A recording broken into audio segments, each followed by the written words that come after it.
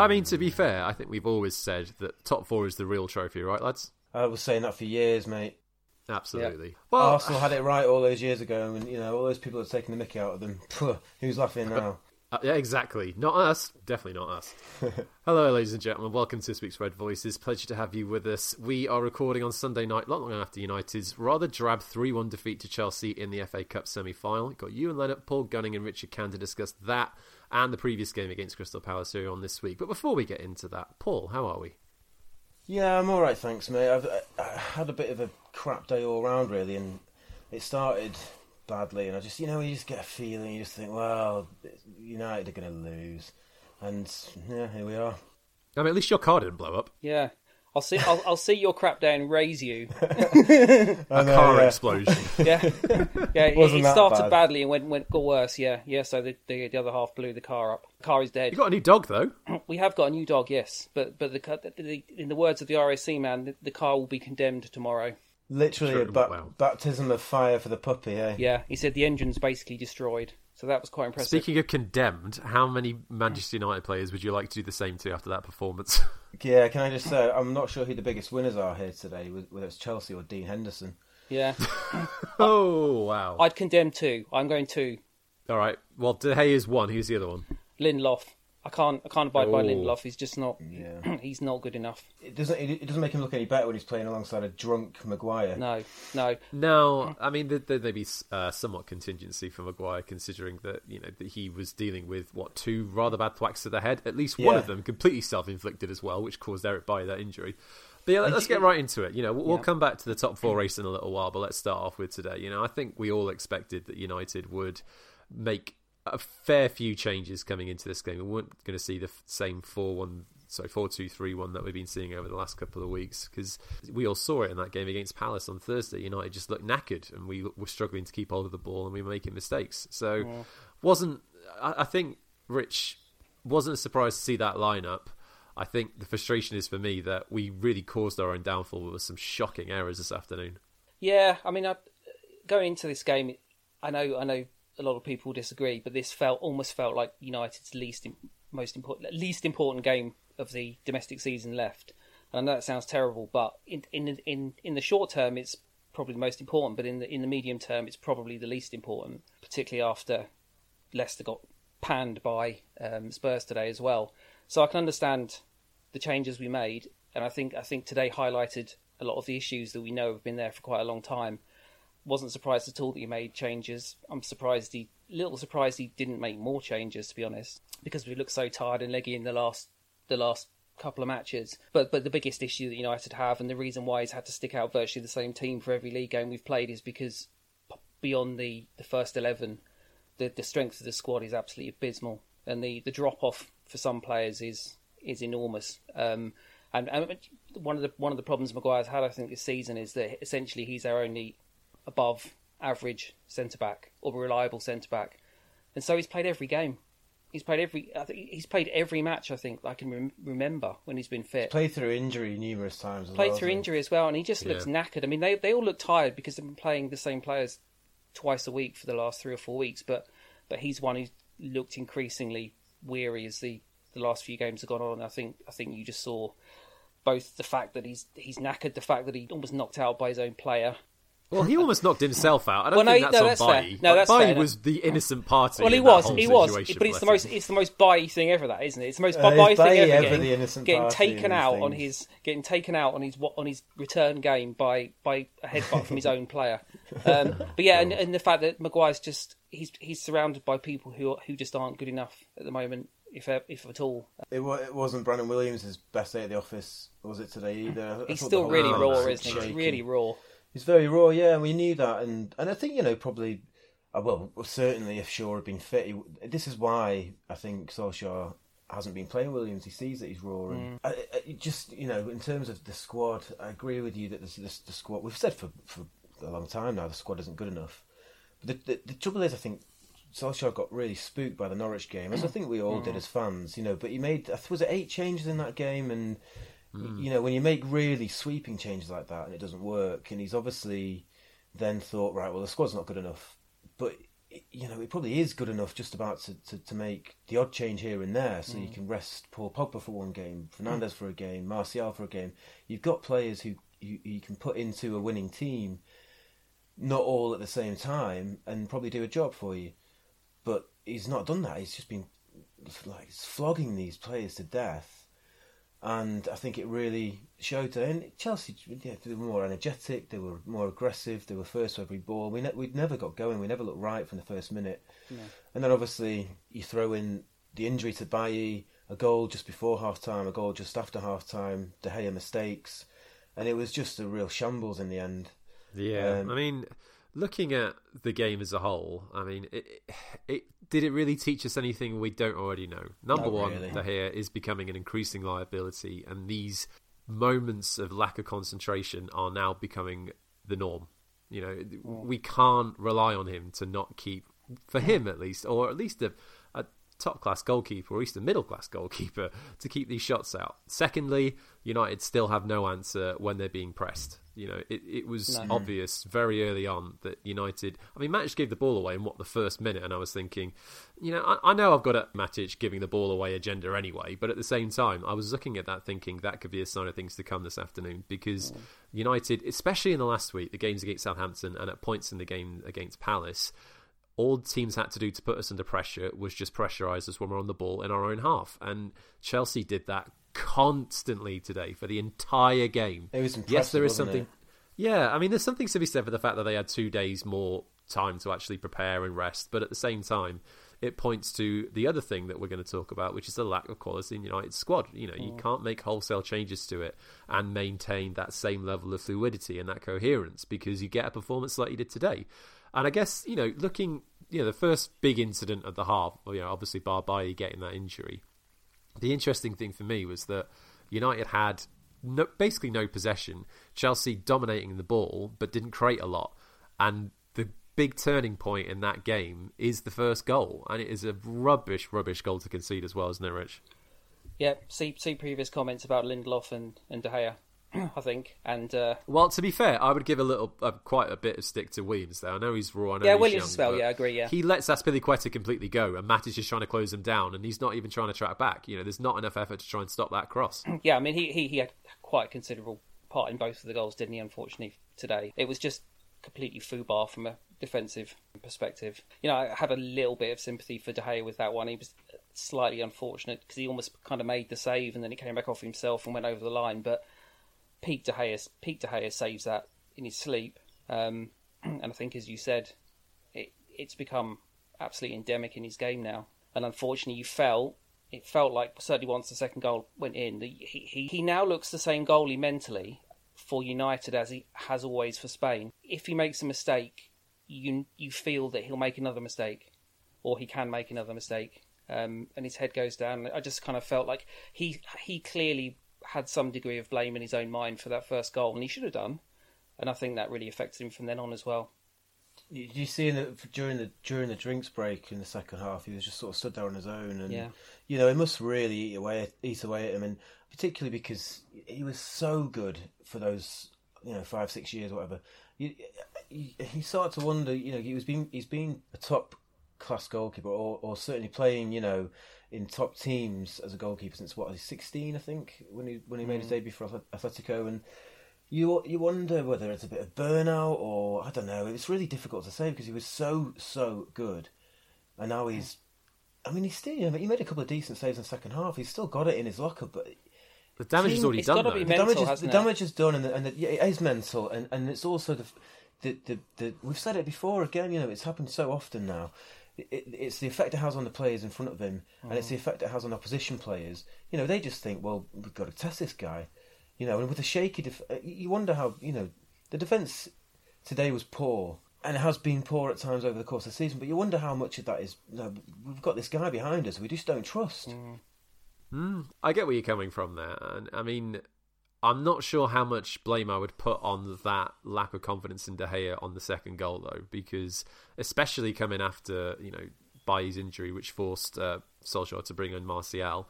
Now, admittedly, going back to the 4-2-3-1, or at least the 4-3-3, that you could see that being a positive change for United going to second half, because we knew we had to step our game up. We knew we needed to get more of the ball. We knew we needed to put Chelsea under a bit more pressure. Obviously, completely undermined within the first, 2 minutes? Yeah, exactly. And it's such a bad goal to concede. But again, it's all about United's inability to pass out from the press. Brandon Williams makes an awful, awful pass right into the middle of the pitch that he's expecting either Maguire or Matic or Lindelof to get, but it's nowhere near any of them. Mason Mount picks it up. And the problem is, it's not even that great of a shot that's got De Gea there. He's just...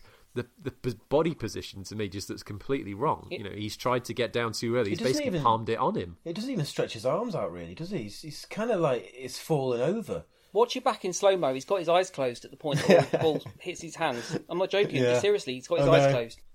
Which is, you'd think for a goalkeeper it's quite a basic, that keep your eyes open.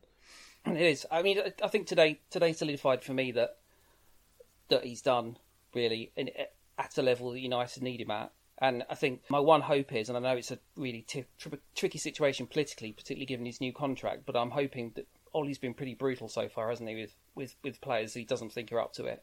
Well, Lingard didn't even make the bench. No, today. exactly. And he's taken on a guy in Sanchez who's earning more than De Gea and said, I'm not having him, and got rid of Lukaku, which was an incredibly big call, and I think one that's actually been proven to be the right call this season. Yeah. And I think now you look at the number of errors that De Gea is making. The errors are nowhere near as many as the outstanding saves that save us points or save us a game. Those are just quite few and far between now. There's no way Ollie can look at De Gea and look back on his performances for the last 18 months and think Henderson, for example, could be worse. Because I just don't think he could.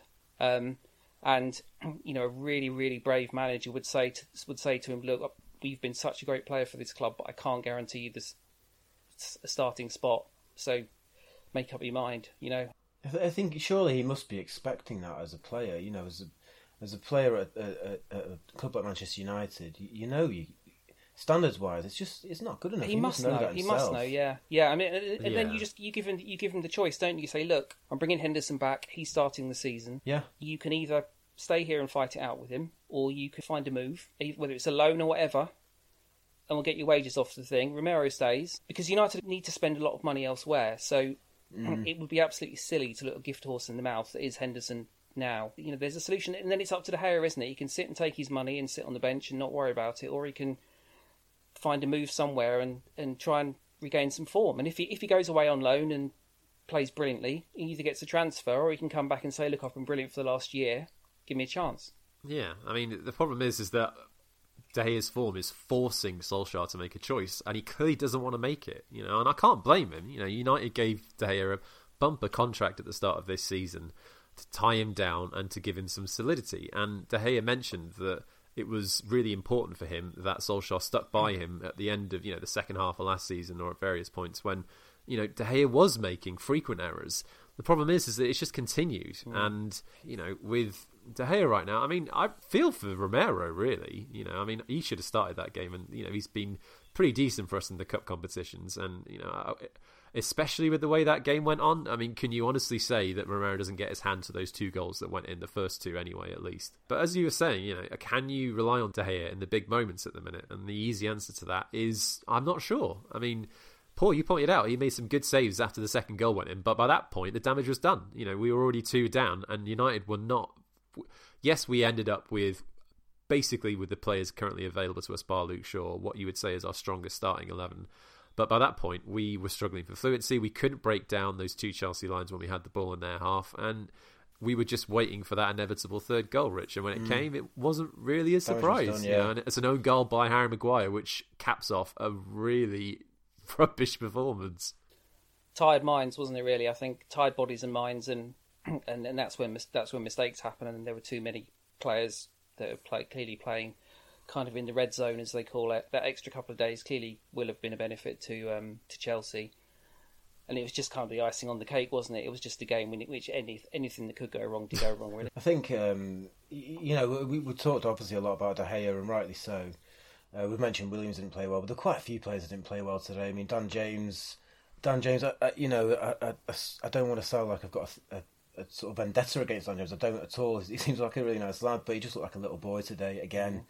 And it's happening too often, and particularly against Chelsea, who were so aggressive. He just couldn't get into the game at all. He makes the wrong decisions. He was getting knocked off the ball really easily. Rashford wasn't great. He had a sort of half chance in the second half, and he didn't do too badly with it. But he couldn't get into the game, and it was all because Chelsea. Yeah, they had more energy, but they were just pressing us, and they were so aggressive, and little niggly fouls here and there, shoves in the back, and we just didn't cope with it. No, I mean, Bruno was getting kicked all over the shop, especially in the first half, and I don't know whether that had an effect because he's quite the scrapper. But you're talking about bad performances. I mean, we love Paul Pogba on this podcast. He was dirt this afternoon.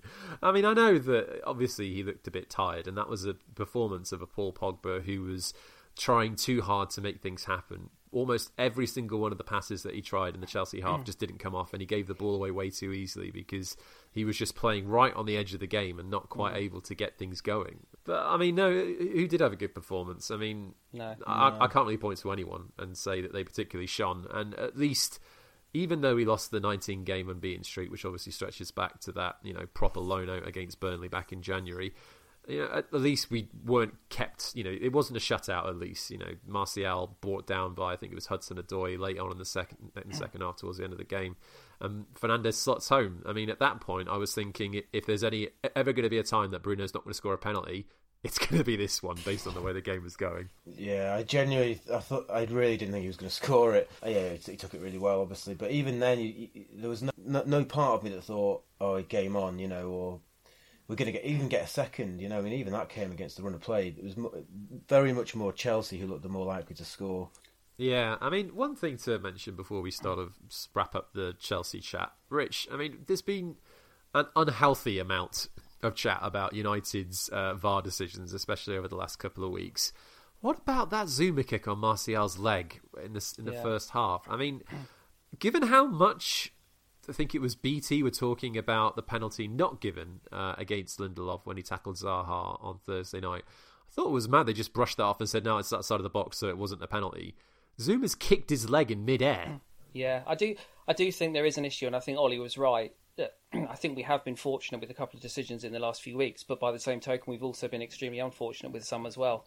I mean, if you're looking for kind of marginal penalty decisions, then the penalty that Bailly conceded for shouldering the ball against Bournemouth went actually right on the line. It didn't even look like a handball to me. The non-sending off of Oriol Romeo.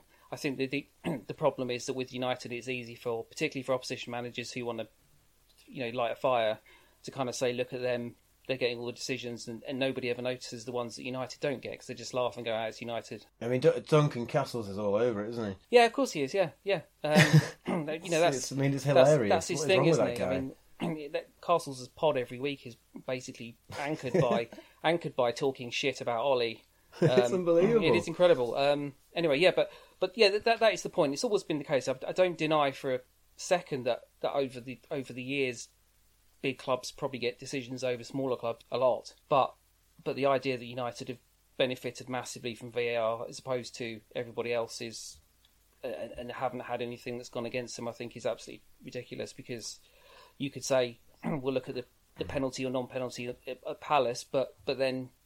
We could say we might not have won that game, we might have drawn it or lost it, but then you look at the Southampton game, there's no way we're losing that game if Romeo gets sent off, or drawing that game if Romeo gets sent off. So yeah. I mean, the thing is with VAR, it's such a minefield anyway, and you're right, it is. I mean, I haven't totted up all the decisions, but I would say that almost every single club in the league can point to a couple of decisions that have gone against them that were incredibly marginal and maybe not particularly subjective, and then some that they were quite lucky to get. It's complete swings and roundabouts, and it's very much like pre-VAR, really. Yeah, weird that, isn't it? Very little's changed. Yeah.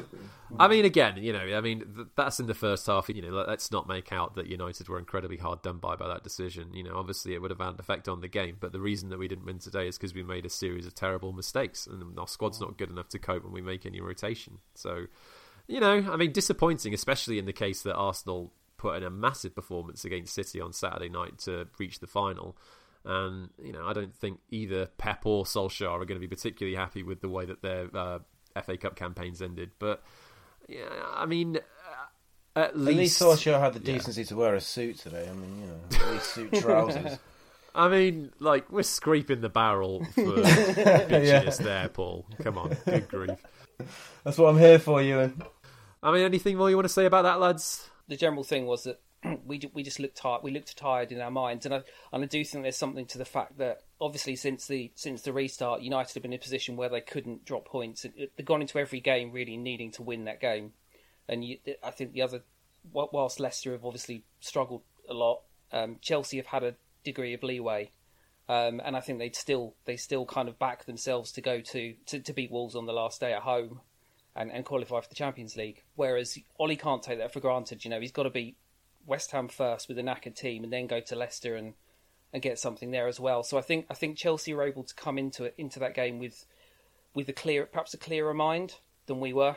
Yeah, I'm not even sure if we started with our first teams today in our proper formation. I'm genuinely not convinced we would have won the game anyway, because I just think something wasn't right today. Yeah. In the minds of the players from the first whistle to the last. It just wasn't there. No, I mean, I guess the good thing about, obviously you'd much rather be in a final than not, but once United play Leicester next week, I think, what have we got? A period of 10 days or so, if not 11, between our next game when we play Lask, and you would assume that with a 5-0 aggregate lead going into that second leg, Solskjaer doesn't have to necessarily play his full-strength side, and he can afford to give some players a bit of a rest, because they need it.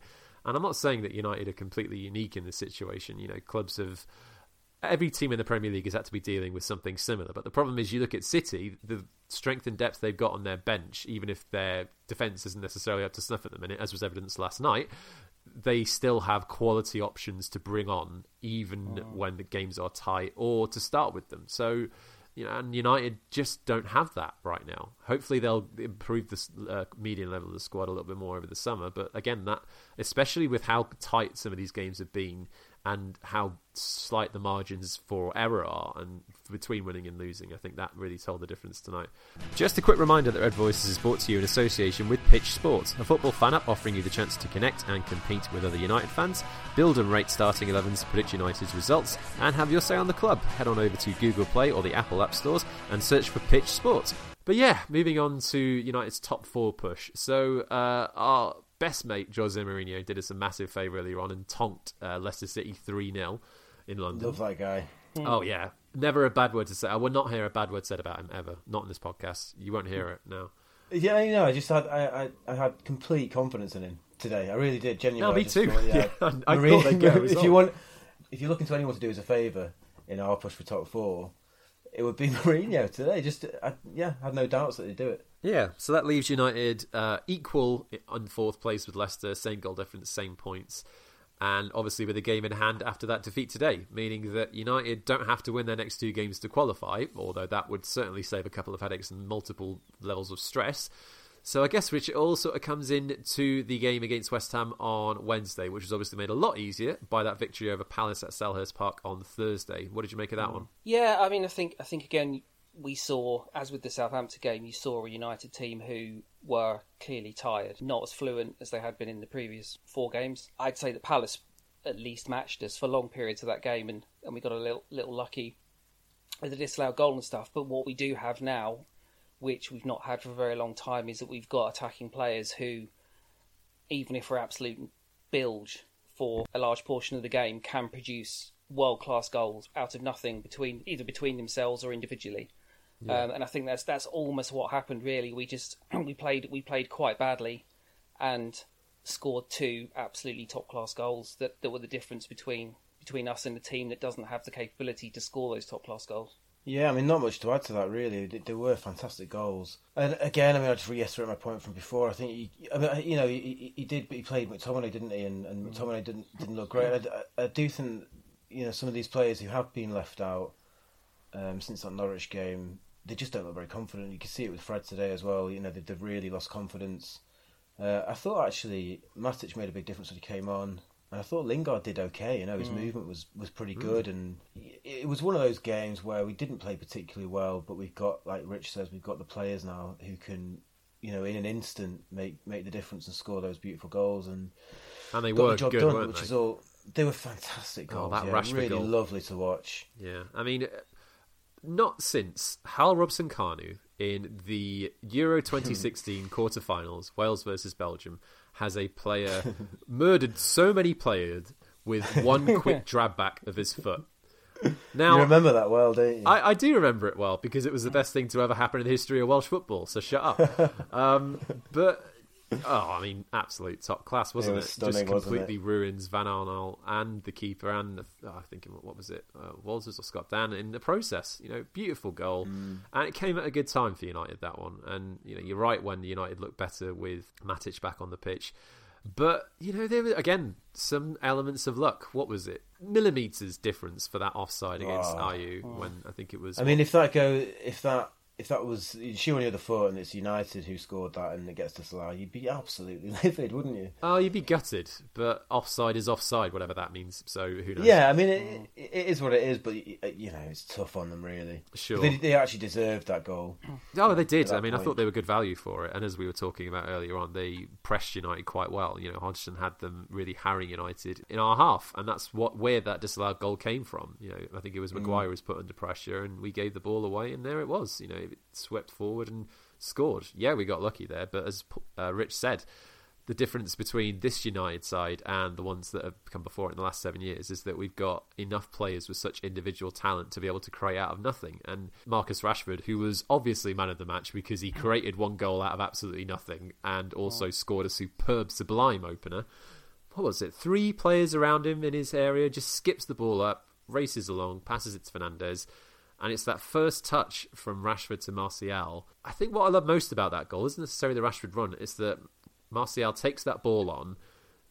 He's being pressurised by the defender, but he rides that challenge and still has enough in the tank to slot that into the far corner. I think as a centre-forward now, Martial is bordering on world-class. In the same way that I think Rashford is bordering on world-class as a wide-forward as well. And again, it's to Ollie's credit that he went with the decision that Martial could be that incredibly effective top-level centre-forward and actually trusted himself with it and did it. And I think now we're kind of seeing the fruits of that labour because it's not just about his talent. I think he's been the best finisher at the club for the last 2 or 3 years at least. But it's about the fact that he's learning how to play as a centre-forward as well.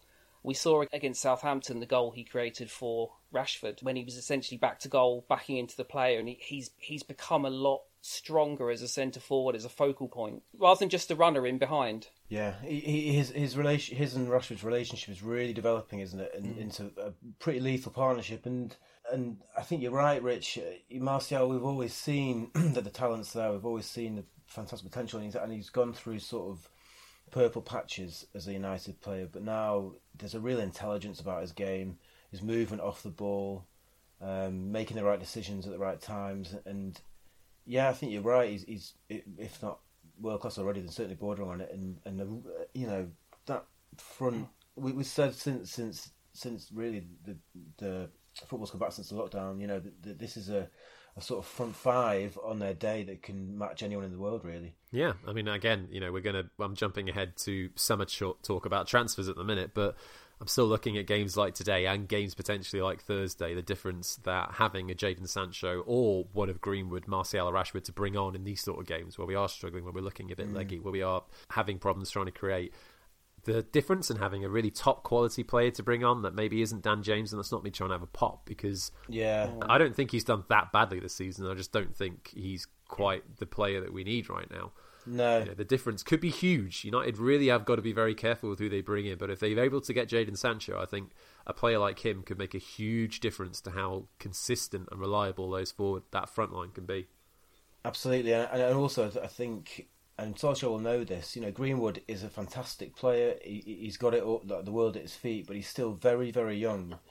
And needs to be managed really well. I don't think he can play every game, or I don't think he should play every game. No, absolutely not. There'll be drop-offs in sort of, when he gets a bit tired or whatever, there will be drop-offs. So you need at the moment there just isn't the backup, like you say. So no, I mean the difference with Greenwood as well is that Martial and Rashford have obviously got a couple of years difference in terms of having to play themselves out of bad patches of form. With Mason, you don't necessarily have to do that. He's young and there's other players on the team that can score goals and create and provide. So you don't necessarily have to play him constantly and grind out good performances if he's struggling for goals and struggling for form. So I think bringing another forward like that could be huge. Anyway, Rich, top four battle then. Big game on Wednesday night at Old Trafford against David Moyes' West Ham, who have decided to suddenly start playing football and looked all right in the last couple of weeks. Tempting fate here. How do you think that one's going to go? I think we're at a point now where we can't take that one for granted. I think even sort of 3 weeks ago we'd have thought that's a game we can steamroller, but clearly I'm not sure we're in good enough shape physically to really have enormous confidence that we win that game comfortably. I mean, in an ideal world, we stick 3 or 4 past them and suddenly we've got a really nice goal difference cushion over Leicester before the last day of the season. But I suggest that probably just winning that game anyway by hook or by crook is probably what we should be aiming to do. As you say, they're playing well and we're not defending well particularly. No. So it's going to be a tricky one, to be honest. But, I mean, Bruno Fernandes was absolute trash at Palace. And almost scored a great goal and hit the post, yeah. Yeah, and then was then given man of the match, quite remarkably. But he was still involved in the 2 goals and the 2 moments that decided the match. And what we do have is, even when we're playing badly, we have that front 3 or 4 who can just pull something out of their arse. Because the one thing I've noticed about Bruno is that it doesn't matter how many times he gives the ball away, he just keeps doing this. He just keeps trying the same thing. He doesn't hide. He doesn't stop, and it can be quite frustrating to watch, because if he's having a bad game, then he can give the ball away 6 or 7 times in a row in really good positions, but once or twice he'll just get the ball right, and so we can kind of shit our way to wins occasionally, which we can't really take for granted, can we? Because it's not something we've had consistently for quite a long time. It'd be far nicer if we could just go out and steamroller them, and that would be great. But we're almost like a sprinter who's just kind of staggering towards the line, aren't we? Either way, I mean, I almost felt like the Spurs Leicester game didn't make an enormous amount of difference today, because if Leicester win that, we go into that game knowing that a point is enough for both. But can you really play for a point anyway? I don't think we can defend well enough. I don't think we could go out and be compact and try and get a point out of a game. I just don't think we've got that in us. No, I agree. Does it change anything, really? Leicester will come out to win the game like they would have done anyway, and we've got to try and do that as well. I've always hated playing West Ham since that game at Upton Park in, I can't remember what year it was now, when Fergie dropped Mark Hughes, and you remember when we lost the title to Blackburn? It was horrific, and I don't know, they are a bit of a bogey team, and you sort of think, well, they're safe now, so will they turn up? But they will turn up. It's United. They always turn up against United. So, and will we have a defence? I mean, you know, Williams was exposed a little bit today. Like we said, he's very raw. I thought all season that we'll make top 4. I'm not going to start changing that theory now. Yeah, I mean, I think it makes me more jittery after today. Yeah, of course it does. Yeah, because it was so poor today. But then I think what Rich said before is true, that, you know, getting the top 4 is clearly the priority. I think United have, in a way, taken the foot off the gas today, mentally at least. Yeah. And I think that if anything, it could act as a bit of a wake-up call. And I think we will come out and you know, we just have to win. So I think we will. You don't sound at all convinced. Well, let's leave it there. I mean, let's open the floor up to our friends over at Twitter to see what they thought of today and a couple of questions. So Kevin Brown, well, De Gea was a difference today for all the wrong reasons, but nothing at all clicked at all. They looked exhausted. Yep, can't disagree with that. Ian McConaughey, not surprised, played Monday and Thursday. Although of all the players that shouldn't be that tired, the defence and De Gea, there's no excuse. Roll on West Ham. And I think there was a bit of mental fatigue coming in there. But again, you know, Maguire's had 3 pretty big thwacks to the head over the last week. So I'm not necessarily 100% surprised that he started to look less than sharp mentally on the pitch. Sean KDLA, as soon as Dave chucked the second one in, Ole should have saved Bruno, Marcus and Tony? Question mark. Did I say that on the WhatsApp?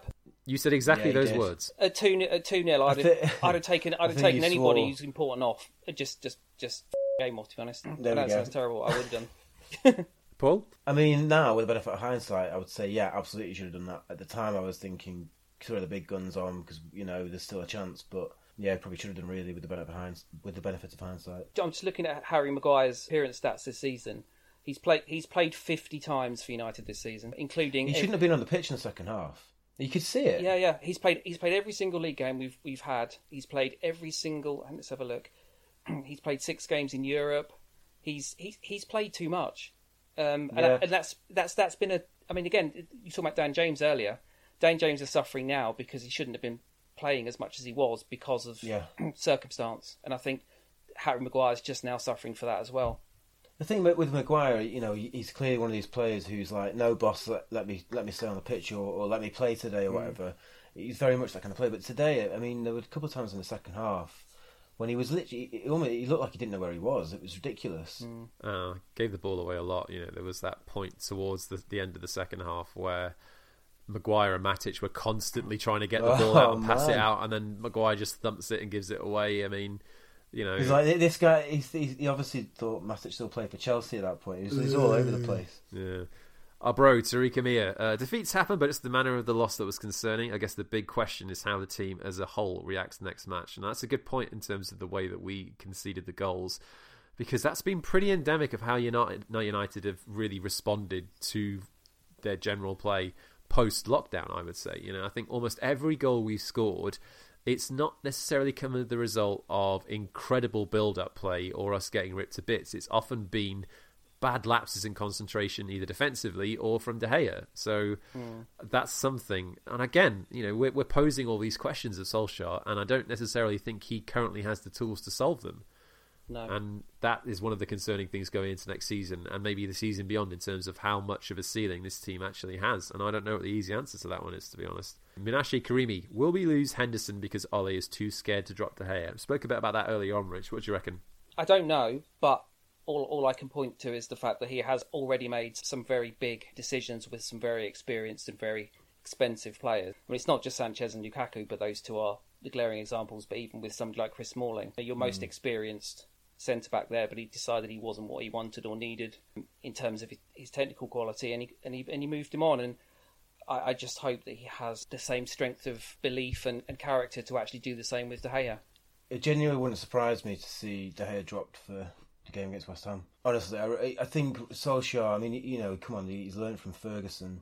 He's given David De Gea a hell of a lot of rope to hang himself, and I think he's definitely got that ruthless streak. We don't always see it in interviews, and there was all that uproar earlier in the season of him smiling and laughing in interviews, but I think behind the scenes, he knows that he has to be ruthless, and I think he will be. Well, I mean, you pointed out as well, Rich, the big issue going into this season was letting Sanchez, all right, maybe that was a bit of an easy decision considering he had been dirt for most of the last 18 months, but letting Lukaku and Sanchez go and giving Martial and Rashford the responsibility to say, right, you two are the goal getters in this team now, make it happen. And he's not afraid of giving a younger player a chance if he feels like they're up to snuff. We've seen that consistently through this season in various points, in various players. Greenwood's come on leaps and bounds. Brandon Williams, all right, he's looked a bit ropey over the last couple of games, but more often than not, he's done pretty well for us.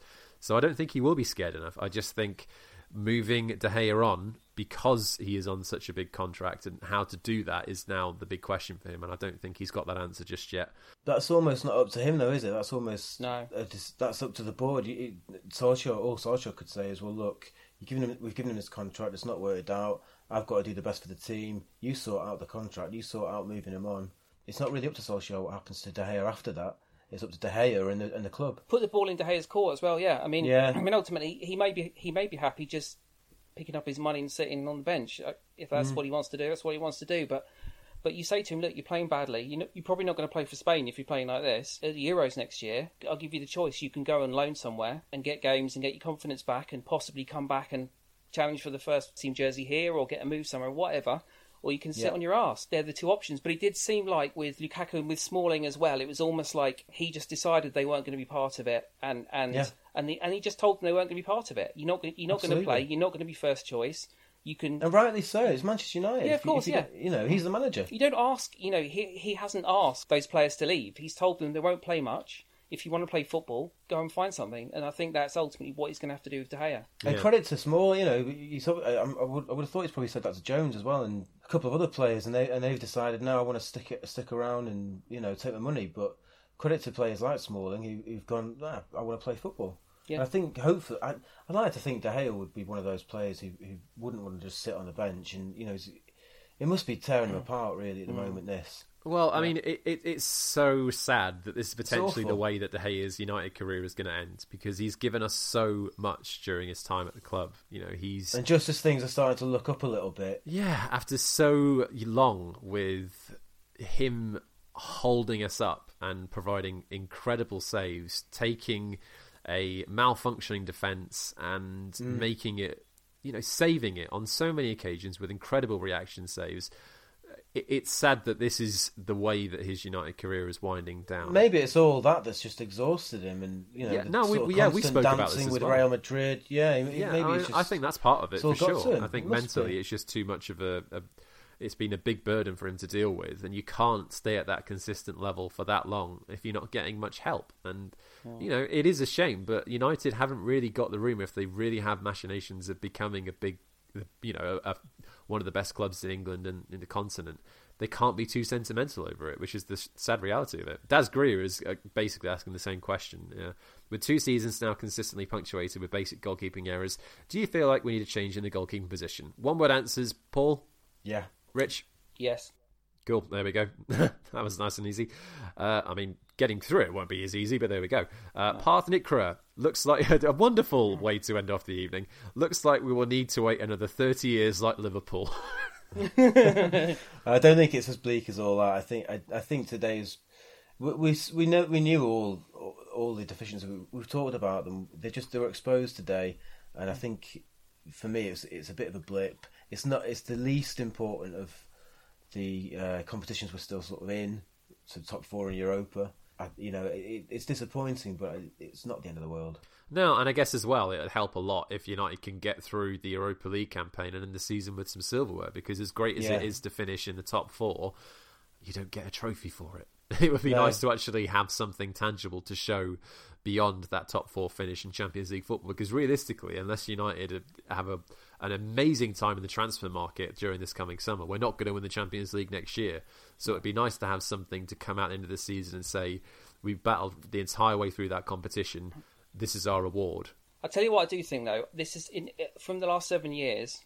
You talk about the 30 years, but the first 7's gone pretty quick, hasn't it? All right, so you're saying the next 23 is going to breeze by? That's well, what you're saying? I don't know. But it feels like now we're the closest to becoming a very good team that we've been at any point in those 7 years. Oh yeah, fully agree. And it's the first point, certainly the last 4 months of football since Burnley, really, and perhaps a few weeks after that. It's the first time I've actually seen a direction that a manager's trying to take us, and signs of improvement. And I know I've talked about this earlier in this year and the end of last season. I can't remember in the first 6 years after the last title challenge really any players improving significantly at United at all. And I think this season we've seen loads, haven't we? We've seen quite a few that have really kicked on. Just seeing that actually warms my heart, because it's something that's almost, we've become the club where players go to die, really, hadn't we? Or talent goes to die, whereas now we actually look like a team which has the potential to explode, and also where players can look at us. I mean, you talk about Jadon Sancho potentially coming, but would Jadon Sancho wanted to have looked at that team 6 months ago and thought, I want to join that team, or looked at Mourinho's the team the previous season and thought, I want to join that team? But I bet you can look at the team in the last couple of months and think that'd be quite fun. Yeah, I've felt there've been some real low points this season. Burnley was the big low point for me, but even then, for me it wasn't about Solskjaer. It was about the club itself, the Glazers, the board, everything. And I think that, if any, in a way, that performance and result was probably what forced Ed Woodward's hand into buying Fernandes, and I think some of us were saying for quite a while that we're missing that creative midfielder, we're missing that number 10 or whatever it might be, that player who can link defence and attack, and I mean he's had an absolutely incredible impact, instant impact. No one could have probably foreseen that, but I think there were signs all the way through the season, really, that Solskjaer at least had a plan and a vision. I think you're right, Rich, that players have improved, and that's incredible to see. But I think Solskjaer's learning as well, very much on the job, and learning well. And he won't be too proud to go to Ferguson and say, look, ask for advice and all the rest of it. And that's, I think, not a bad thing. So I think the real signs of progress. I don't think we're a million miles away. The squad needs improvement, but the first team, when they're all sort of fit and firing, is very, very good now. Right, let's leave it there then, lads, and we'll reconvene after West Ham if we have to. Let's do it. Pleasure as always. Right, friends, so that'll do it for this week. We'll be back after the West Ham game on Wednesday, but until then, don't forget you can catch us all over Twitter. You can get me at Ewan Leonard, Rich at Rich Red Voices, Paul at Paul Gunning1, and the pod at Red Voices MUFC. And the podcast itself can be found on iTunes, Spotify, Acast, and amongst others. So give us a follow or rating. And finally, just a quick reminder to download the Pitch Sport app on Google Play or the App Store to challenge your friends, predict United's starting 11s, and our remaining Premier League results. See you in a few days. Take care. Bye-bye.